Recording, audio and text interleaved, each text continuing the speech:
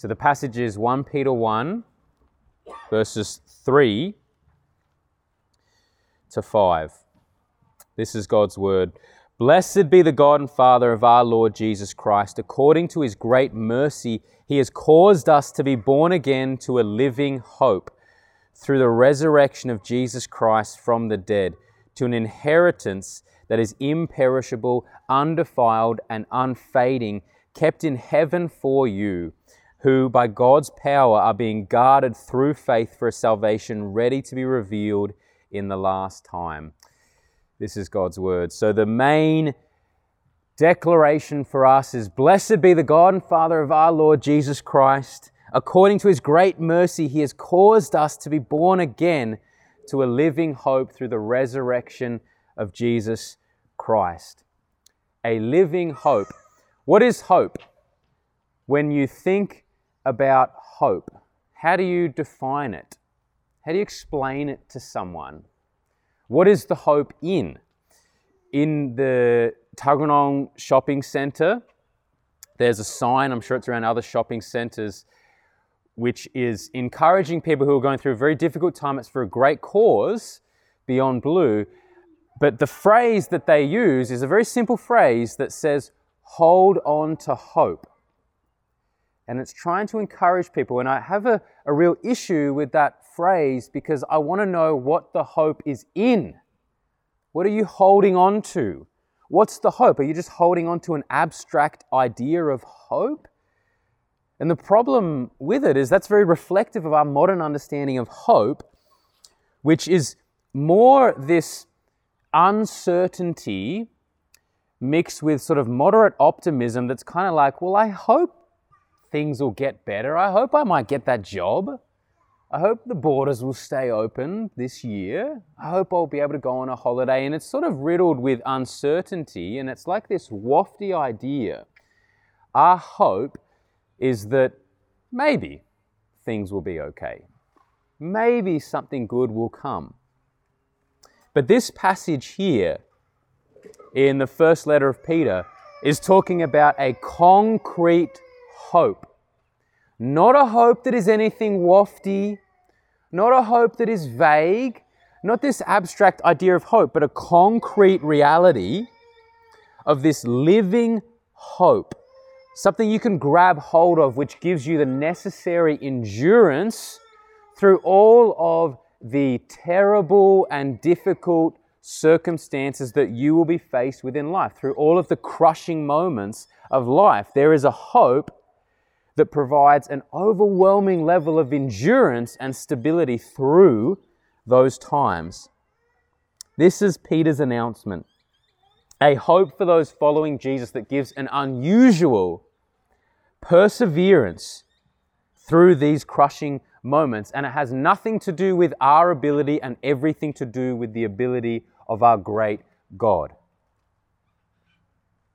So the context of this letter is a sense of hopelessness. The context of this letter is Peter writing to, if you have your Bibles, in the first verse, to those who are elect exiles of the dispersion, the diaspora, the people who have been scattered. These are displaced people who have been scattered throughout the Roman Empire, a place where, remember, those who are following Jesus at this time make up a negligible percentage of the population, and these people following Jesus are told to proclaim Jesus is Lord, which is in direct opposition to the Roman way, the Pax Romana, keeping the peace of Rome, which is to say Caesar is Lord. And if you claim another Lord, then you are threatening the peace of Rome, and the Romans have no problem crucifying anyone that threatens the peace of Rome. We're celebrating the crucifixion. The reality is there were thousands and thousands of people that were crucified. That happened almost every other week. Some revolutionary rises up, someone threatens the Roman Empire, hang them on a cross, humiliate them to show if anyone else threatens the peace of Rome, this is how you will end up. And this is the context for these Christians. So you can feel a sense of hopelessness. And in this context, Peter is saying, praise God, we have a living hope. There is hope. It's alive, it's vibrant, it's transformative. It will never perish, it will never be defiled, it will never fade away. That's the hope that we have, and this hope comes about by this new birth, which Peter talks about. He has caused us to be born again into the living hope. So how does the new birth come about? Well, the first thing we see is that it is by the mercy of God. Peter says, "Blessed be the God and Father of our Lord Jesus Christ, the one who, according to his great mercy, has done all of this." It's by his mercy that we have all of these wonderful things. So why mercy? Well, mercy obviously comes when we deserve some form of punishment, or we need urgent help, and we receive undeserved relief or assistance. So it's not something that we are entitled to. Otherwise, it would not be mercy. They would have to come and help us. Mercy is when you do not deserve it, or when someone withholds a punishment that you do deserve. So imagine that you're caught speeding. Imagine that you're doing 30 kilometers per hour over the speed limit, which is kind of normal for those in Canberra, but imagine you maybe even doing more than that, and you get caught. Let's say you actually have a lapse of concentration. You're not someone who usually speeds. You are a rarity in Canberra, and you stay under the speed limit, but you have a lapse in concentration this day, and you're actually going 30 kilometers an hour over the speed limit, which is going to produce a hefty fine. I think at least several demerit points. But let's say the police officer who pulls you over, he chooses to pity you. He has compassion on you, and he waives the ticket. That is his mercy towards you. You deserve the punishment. You should be punished, because if we allow everyone to go off breaking the law, then it'll turn to anarchy. It'll be a terrible culture. It'll be a terrible environment. We need people who have broken the law to be punishment, so people do not break the law. But let's say this police officer actually chooses to withhold that punishment. That is his mercy. And in him withholding the punishment, giving his mercy, he also subsequently gifts you something that you do not deserve. That is freedom from the punishment of breaking the law. He withholds the punishment, and then in turn you receive something that you don't deserve because you deserve the punishment. That is freedom from that punishment. And the reason Peter begins this wonderful statement saying, according to God's mercy, is of course because we don't deserve any of this. We don't deserve a second chance. We don't deserve a living hope, an inheritance that is imperishable, undefiled, and unfading. We don't deserve it. That's why Peter is saying this. We were created by a loving God, who calls us to walk in obedience because it is the best thing for us, and we, in our sinful nature, choose to reject that. And so this loving God, who is perfectly just and holy, which means he must punish sin, he cannot tolerate evil near him. This means that because we have rejected him, because it is evil to break the law of this perfect God, it is evil for us not to love the Lord our God with all of our heart, soul, mind, and strength. It is evil for us not to love our neighbor as ourselves, to be so selfish and self-centered. That is evil and against God's plan, and we have all broken it. We have all transgressed. So this leaves us in a place of deserving punishment. It leaves us far worse than that person getting the ticket by the police officer. It leaves us in a place deserving of death and hell, punishment. But this God is rich in mercy. He is rich in mercy, so he withholds the punishment. This is part of the good news. He withholds that punishment, and therefore, subsequently, he gifts us something incredibly wonderful. That is this new birth. That's what Peter says here. By his great mercy, he has caused us to be born again. Now, there are two questions I want to answer when it comes to this idea of the new birth, and then a third question which will lead us into this living hope. So the two questions on the new birth. Firstly, why must we be born again? And secondly, how is it possible? Why must we be born again? And how is it possible? The result, of course, of our rejection against God, our rejection of Him that we've spoken about, is that we are spiritually dead. The penalty of sin, the wages of sin, is death. The result of our rejection is death, spiritual death. If God is the author of life, if there is a God who created everything, and He is the author of life, then to turn away from Him in our rejection is to be cut off from the source of life, from the source of all good. In God's common grace, we still have physical life. He still gives to all people, all sinners who profess Christ or who don't. He gives physical life, yet we are spiritually dead. We, in our sin, are unable to see the wonders of God. Apart from His grace, we can't see the majesty. We are so, like Augustine said, our hearts are so sinful that they are curved in on ourselves. We just don't look and see the beauty of this God, the splendor of this great King. So we have to be born again. And if this sounds awfully weird, then you're in good company, because there's a passage that talks about being born again. One of the religious leaders in Jesus' time, a guy called Nicodemus, is questioning Jesus and saying, in a provocative way, why do we have to be born again? Or like, how's that going to happen? Can someone enter into the womb again? And Jesus answers him very plainly and says, you have to be born again, born of water and of the Spirit. You have to be born again spiritually. You have to be born again because you are spiritually dead. This is Jesus basically saying something miraculous has to happen that you cannot bring about yourself. Something extraordinary has to happen. You have to be brought from death to life to enter the kingdom of God. And therefore, this must be by the mercy of God, something that we can't cultivate within ourselves. It is the mercy of God to make us alive, and this is why it is a gift. This new birth is a gift because we don't deserve it. In fact, we're unable to. A dead person can't do anything. We're unable to do it. It comes purely as a gift. So how does the gift of new birth come along to a dead person? Well, Peter actually answers this in verse 22 and 23, when in verse 23 he says, since you have been born again, not of perishable seed, but of imperishable, through the living and abiding word of God. How does the new birth happen? How are we born again? Through the living and abiding word of God.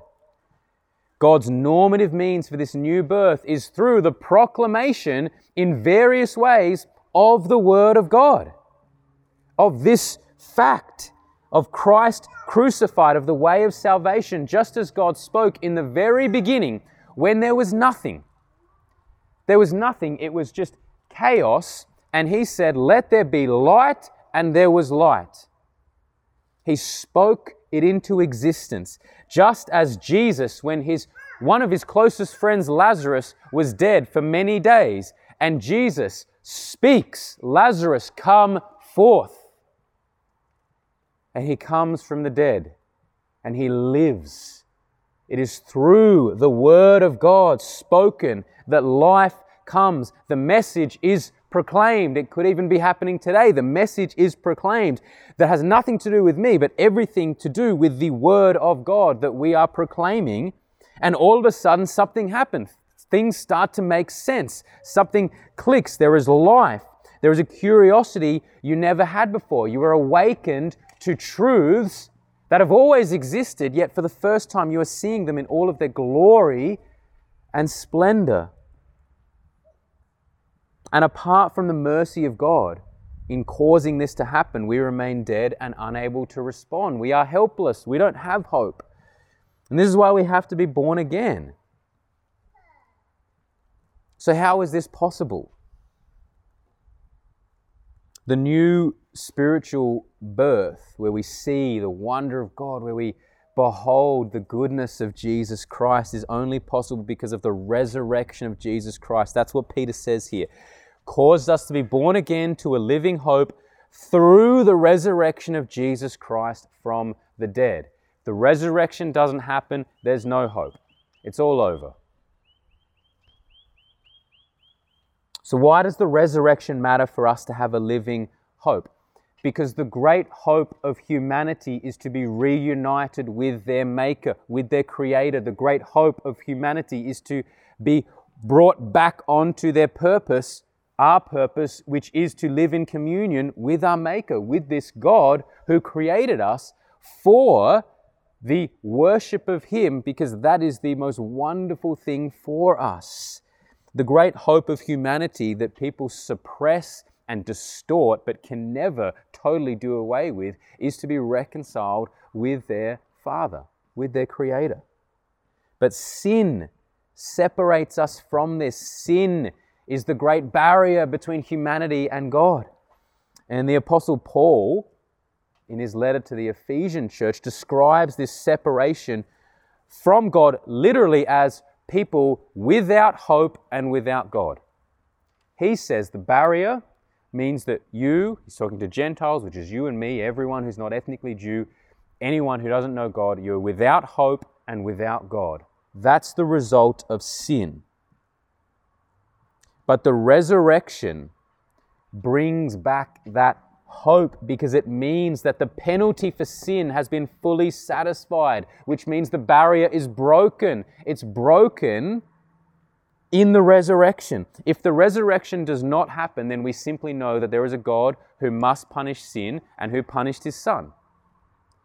There could still be punishment for us. We don't know that the punishment has been fully exhausted if the resurrection doesn't happen. We just know that there was a man called Jesus who claimed to be God. He was crucified and claimed to take our sin upon Himself. But we don't know that God's wrath against sinful people is fully taken in Jesus Christ.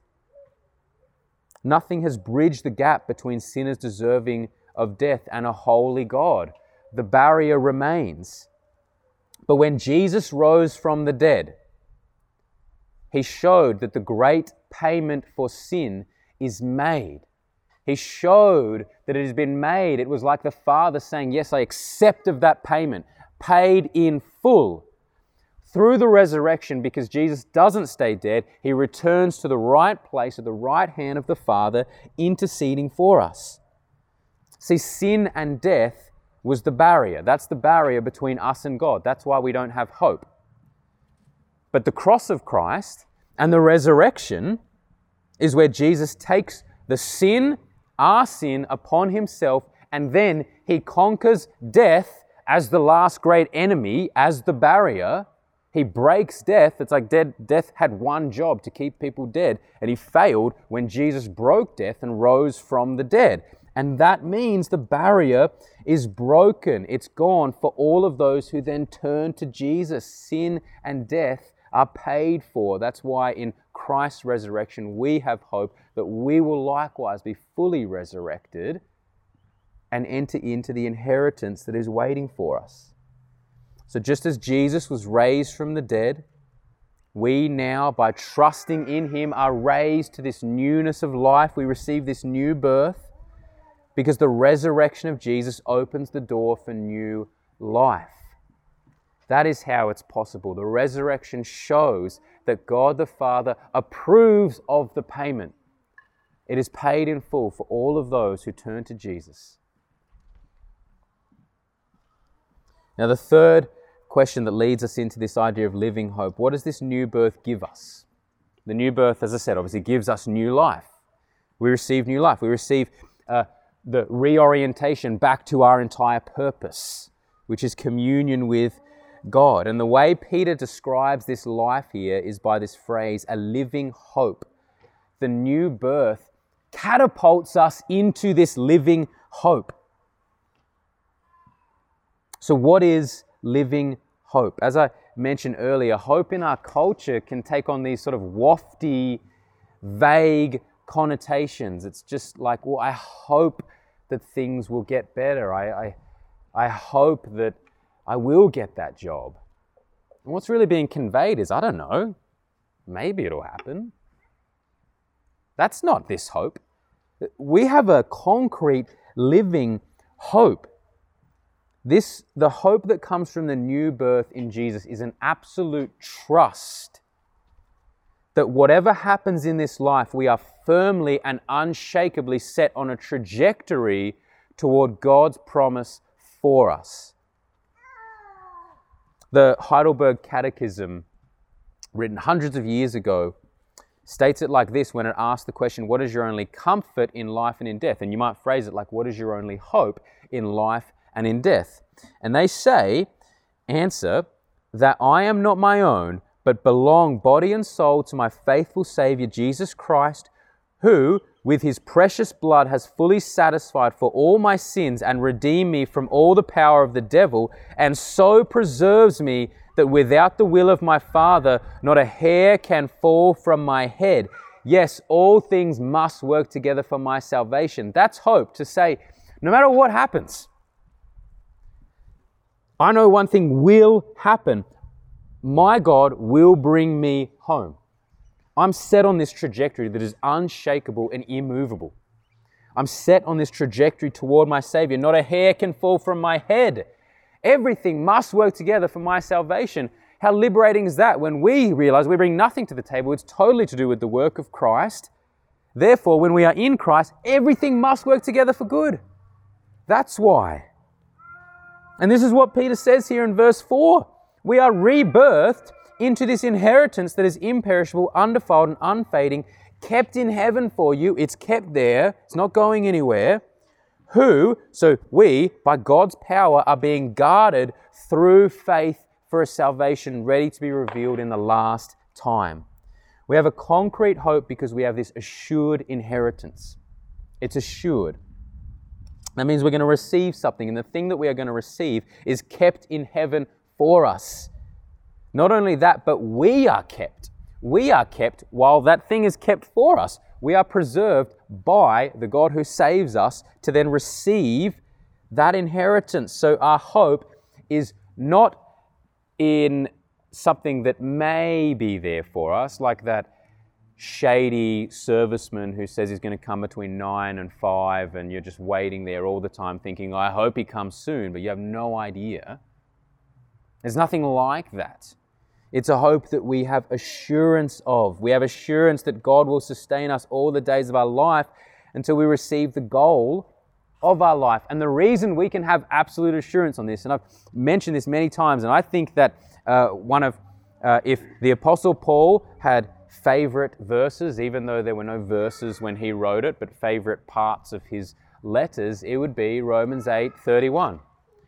Romans 8:31, which says, God, who did not withhold his own Son, but freely gave him up for us, how will he not with him freely give us all things? So that's saying, if there was one moment where God could have reneged on his commitment and said, you know what, this is too much. Like I have some love for you. It's like when we say we love people and care for them and I'll do anything, for you, and then that person asks you for something astronomically big, and you're like, whoa, it's just a turn of phrase. Like, I'm just trying to say that I'm there for you, but please, keep in mind, I have limits.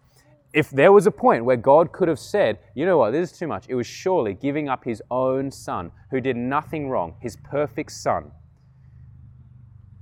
Surely that point to say, you know what, this is too much, but he didn't. He didn't withhold. That's what Paul's saying. He didn't withhold his own Son. So we know he will give us all things necessary for us to continue faithfully walking before him.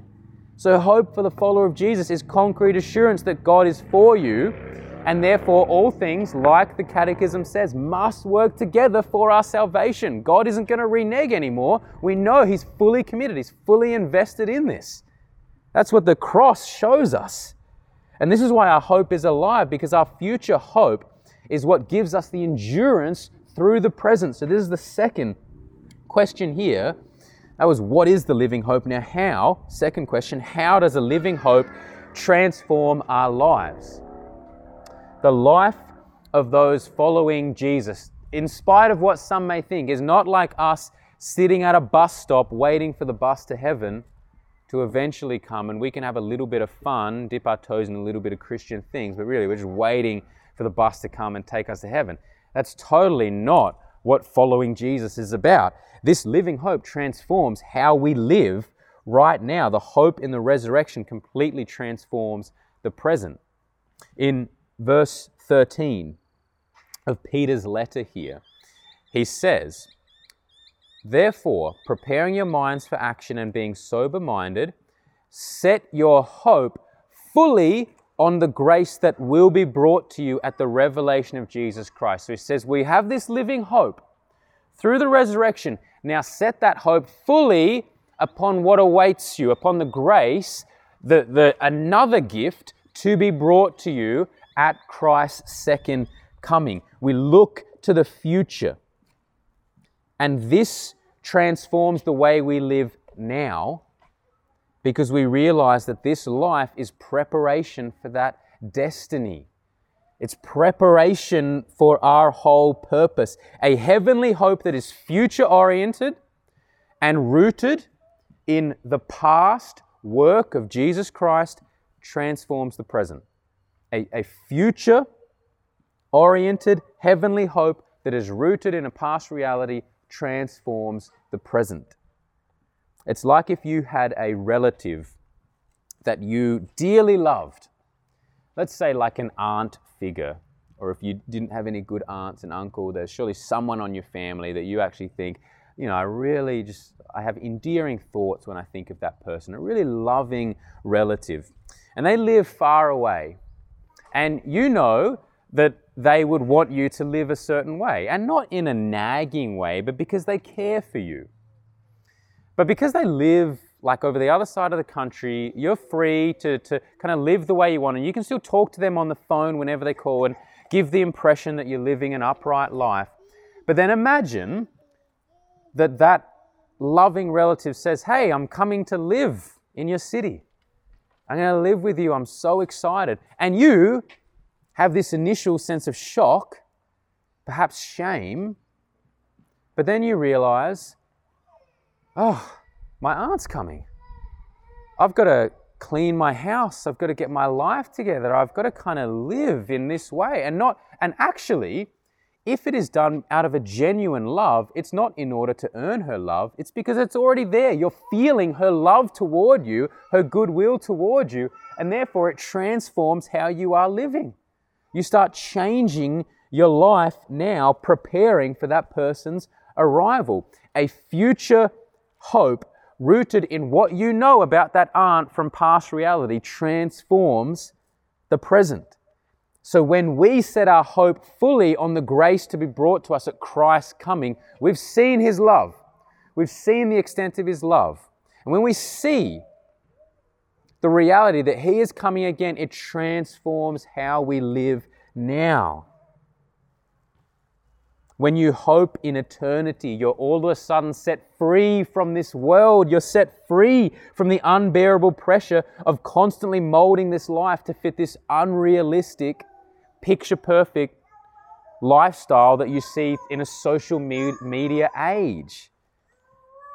It's like, imagine you're going on a holiday. If any of you ever watched the National Lampoon's Family Vacation, Clark Griswold, and he goes on this holiday with his family, and he has this idea to make it fantastic, and he wants his family to bond together, so they decide to travel all across the country. But there's just this pressure from him that he wants to make this holiday great because the family feels like they're starting to fall apart. And so he wants to do all these great things, and there's just so much pressure, and the kids aren't enjoying it. The wife's not really into it. She wanted to fly over. He wants to drive weeks over the other side of America. And you can just sense this pressure in him that's influencing people to make this holiday great. And it falls apart. And that's the reality of people who only have their hope in this life. You only get one shot at it, so you better make it great. Or you just accept the apathetic culture and you say, maybe things will work out. there's neither really a good option if you have your hope only set on this world. But imagine you're on a holiday and you actually know there's far better things than this holiday. It actually frees you to enjoy every little thing about this holiday. So if something goes wrong, you're not crushed because of it. You're crushed when you have all of your expectations and everything set upon how great this holiday is going to be. And then when one little thing goes wrong, everything falls apart. Likewise, in this life, if your hope is only set on this life, it's crushing. But when your hope is set upon eternity, upon the reality of Christ coming back and piercing the sky and every single eye beholding Him, and you realize that is your destiny, you can enjoy every little bit about this life.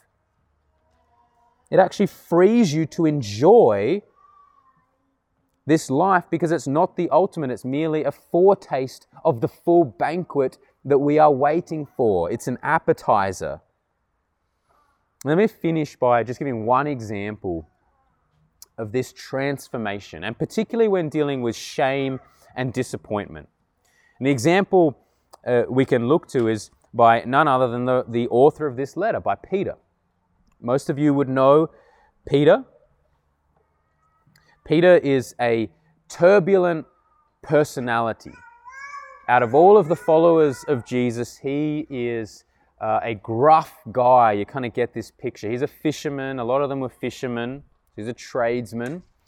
But he is very turbulent. One moment, he is straight A student, praising the Messiah, direct revelation from God saying, Jesus, I know who you are. You know, he's sitting like the best student in the class, getting the best, and the answer right. And then, of course, the next moment, Jesus is referring to him as Satan because he got things terribly wrong.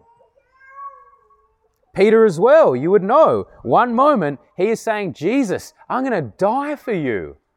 I will die for you. And then the next moment, he can't even admit that he knows Jesus in front of a little slave girl. And he denies his Messiah. He denies this man who had brought him in and who he had spent probably almost every single day of his life for the last 3 years with. And he denies him. And we read that when Peter denied Jesus the third time, when he remembered that, he wept bitterly. This isn't just crying. This is crushing despair. This is a grown man almost losing every ounce of shame in one sense because he's just going to bawl his eyes out in front of everyone. He has denied his Messiah. That's it. As far as he's concerned, his life is over.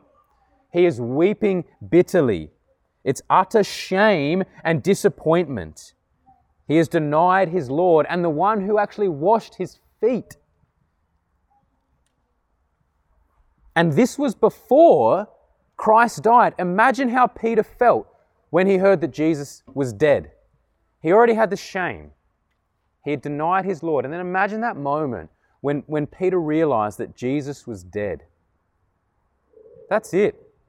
It's the moment where there's almost no more bitter weeping because you're so numb. You're so emotionless. You're so hopeless now. You can't even muster up the tears anymore. That's probably where Peter was. Imagine a situation like that for yourself. Imagine your mother or father, someone very close, your closest friend, and you have a chance to stand up for them in a moment. It's a life or death moment, and you choose to ignore them for whatever reason, perhaps self-preservation. You don't want to get associated with them, and then they die, and that's it. And you have no chance at reconciliation, and that's your last memory. Think of the shame that comes from that. Peter's hope died with Christ on the cross. He was hopeless. But then came the resurrection. He's not here, he is risen. Imagine the relief for Peter. Imagine the relief. You mean he's alive? You mean there's a second chance? My Messiah is alive? Peter's hope was completely resurrected with the sight of the resurrected Christ. So you read these words again with that context, knowing how Peter would have felt. And then years later, he gets to write this letter. And so he says, Blessed be the God and Father of our Lord Jesus Christ. According to His great mercy, He has caused us to be born again into a living hope. There is hope. How wonderful. Cowardly Peter, who could not confess Christ before a little slave girl, all of a sudden can preach before hundreds and hundreds of men and preach boldly, preach a ripper of a sermon. And he can stand before the Jewish leaders of the day who had the power to cast him away into prison, and he can say before them, hey, you guys do whatever you have to do, but I'm going to keep confessing Christ. I can't help but speak of all I've seen and heard. How does that happen? How does that happen? That's the hope of the resurrection. That's the transformation of the resurrection. This kind of living hope transforms our present completely. It is alive. It covers shame and disappointment. It provides a peculiar peace that is able to rid itself of the burdens of this age because we live for another. It is a hope that rests completely on the finished work of our Lord and Savior Jesus Christ. It is a living hope. It's not an abstract idea of hope. It's a concrete hope that is in what we have seen in the work of Christ, a hope that assures us that He will finish what He has begun. And so that's why we gather.